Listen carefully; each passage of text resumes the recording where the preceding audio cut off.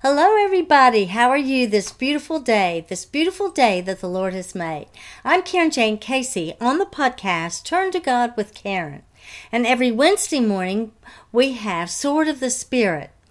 And as we go out each day, we know that we need to have our full armor of God on. That's described for us in Ephesians 6. Well, we find in Ephesians 6 that the Sword of the Spirit is our weapon that we can use when the enemy attacks. And what is the sword of the Spirit? It is the Word of God. The Word of God. God breathed. God inspired. That's where we find out about the character of Jesus, the promises God has for us, and the salvation message. Well, as you may know, October is Domestic Violence Awareness Month. And as a survivor, now an advocate, I plan to speak on various topics within that arena. On Wednesdays, we say, abuse no more. Abuse no more. Well, what does the Bible say about abuse? Quite a lot, actually. In the first episode of October, we concentrated on abusive life. Well, whatever happens to cause ourselves to be a victim, then what do? Remain a victim, walk out of it, or even become an abuser? Last week, we looked at the abusive home, talking about the abuser and the need to safely leave that dangerous and habitually toxic environment. If you haven't watched or listened to these episodes, I hope that you will go back to them. So today's episode title is, What is he to do? What is he to do? Well, you know that the abuser can be a female, but from my experience and statistics, the abuser is usually a male. With his intimate partner, the victim, usually a female. So that's what we're going with, even though we know that there are other scenarios out there. It's within the domestic violence environment. What does the Bible say on this? Some people might believe that the man is the head of the household, the main breadwinner, so therefore he can handle his wife and his children as he sees fit. He's the king of this castle. Well, that's not really true. In my opinion, the most compelling answer to the Bible, in the Bible, would be the spiritual principle that what you sow, that you will also reap. So, in this case, the abuser would be sowing bad stuff and reaping it. The principle is so broad that it reaches out in every facet of life, not just about domestic violence environments. And I'm going to read to you Galatians 6, verses 7 and 8 in the Living Bible. Don't be misled. Remember that you can't ignore God and get away with it. A man will always reap just the kind of crops that he sows. If he sows to please his own wrong desires, he will be planting seeds of evil, and he will surely reap a harvest of spiritual decay and death. But if he plants the good things of the Spirit, he will reap the everlasting life that the Holy Spirit gives him. So, in life we always have choices how we're going to treat others. And there are consequences when we decide to be mean-spirited. Going by this, if a man is mean-spirited and gives into evil desires that are abusive, mistreatments, maltreatments of others, then he will experience the same destruction in his personal life. Well, not maybe. He will find that there are consequences. When those consequences happen, however severe, they happen to that mean-spirited person, don't you want to be far, far away from that? I want to be far, far away from it. I don't want any of it to fall on me just because I'm nearby. You may ask, are there any examples in the Bible of such a thing? And there's lots of them. But the one in particular that came to my mind was the story about Abigail and her husband Nabal. And that's in 1 Samuel chapter 25. So you find out initially that Abigail and her husband is wealthy. And she's an intelligent, beautiful woman. but her husband is very uncouth, stubborn, and ill-mannered. We can only imagine what it must have been like for her to live with a man in that sort of behavior or character. David came to their property from the wilderness, and we're talking about the same David who was the shepherd boy who killed Goliath, and then King Saul was after him to take his very life because he was jealous. David had become more popular with the kingdom than King Saul was, and then David was soon to become the king. That's the David I'm talking about. Anyway, David sent messengers to ask Nabal for a contribution of provisions while he was in the wilderness. And Nabal could easily provide it because he was a wealthy man. After all, David and his men had protected Nabal's property. David had treated Nabal well, and it was anticipated that he would help.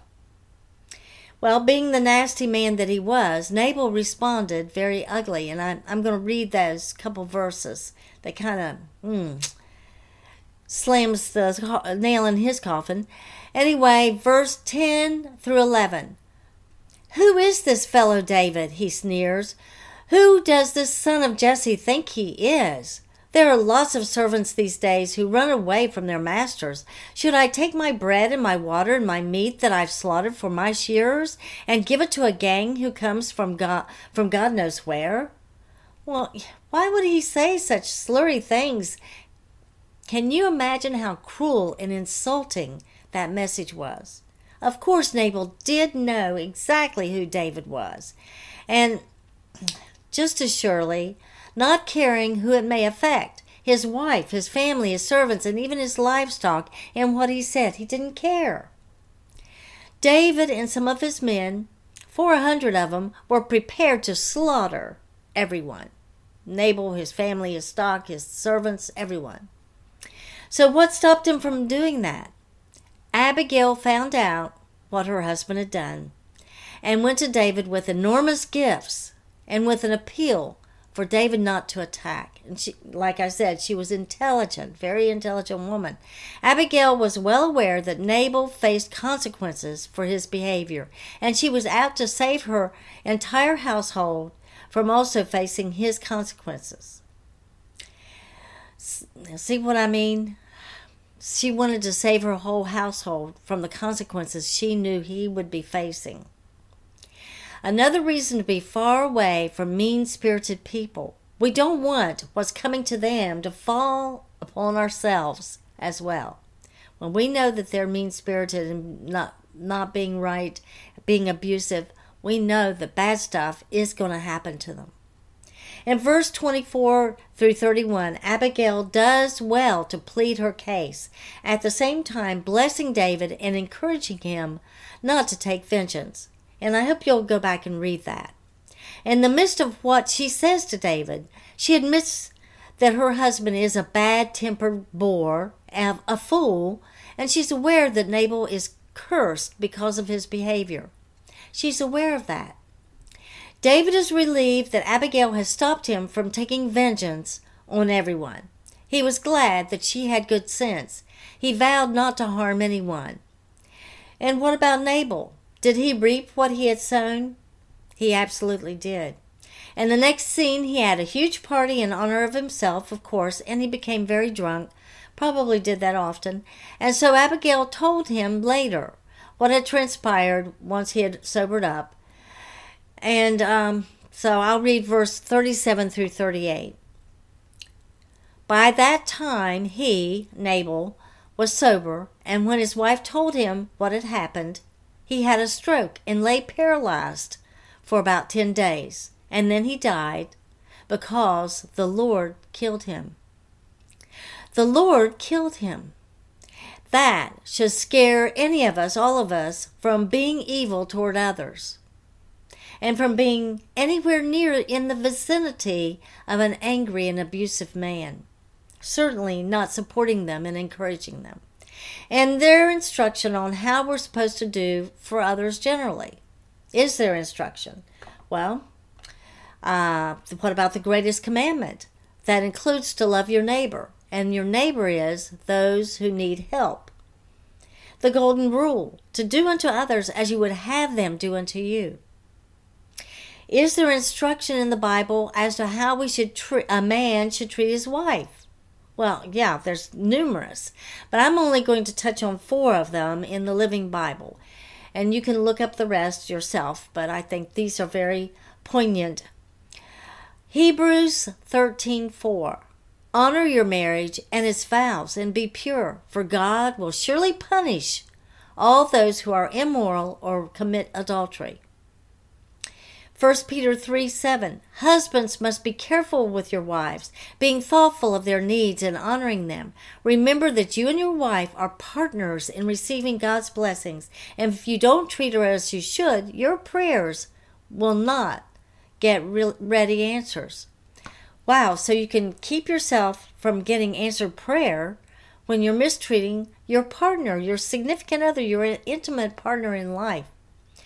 Okay, Colossians 3:19. And you husbands must be loving and kind to your wives and not bitter against them or harsh. Not bitter against them or harsh. Ephesians 5:25 is the most significant to me. It says, husbands, show the same kind of love to your wives as Christ showed to the church when he died for her. So, the marriage is a picture of Jesus Christ and his love for the church. And he was willing to be sacrificed for the church. Well, husbands should love their wives to that extreme, to the extent that they're willing to sacrifice themselves for their wife. I'm not talking about killing themselves, but I'm talking about sacrifice maybe their wants and needs and thoughtfulness for their loved ones. I want to reiterate this important step towards overcoming, and I talked about it at length last week, so if you haven't heard it, I hope you go back to that. But anyway, I want to reiterate this important step towards overcoming, which has been covered last week, as I said. Safely leave your dangerous or habitually toxic environment. I encourage you to dial 911 if it's an emergency, and you can reach out to shelters for professional services to devise a safe escape plan. That's so important, especially if children are involved. The National Domestic Violence Hotline number is 1-800-799-7233. SAFE. Please know that the Lord did not mean for you to remain in an habitually toxic or abusive environment with mean-spirited people. And like I said, sowing and reaping really happens. You don't want any consequences to spill over into your life. I have a free brochure available that spells out all 5 of the ingredients to my recipe for overcoming. Simply go to my website contact page and request it. Let's see if I have a copy of it. Yes. Hope for your future. Hope for your future. My hope and prayer for you is that you will live with abuse no more. Abuse no more. Well, thank you for joining me today. I hope you join me every Wednesday morning in the episode of Sword of the Spirit with the podcast, Turn to God with Karen. As you may know, I have episodes every Monday on Turn to God with Karen, a hope and faith journey where we bring encouragement and hope for healing through challenges in life. And then every Friday we have Karen's Book Corner, where I talk about books I've written or books that other authors have written. This is Karen Jane Casey, author, speaker, podcaster, domestic violence victim advocate, and ambassador for Christ. So please go to my website's contact page and send me your comments, your suggestions. Any feedback is always welcome. And my website is KarenJaneCasey.com. When you go there, you'll see information about my books, my blogs, also pertinent resource information about domestic violence. Well, thank you, and God bless.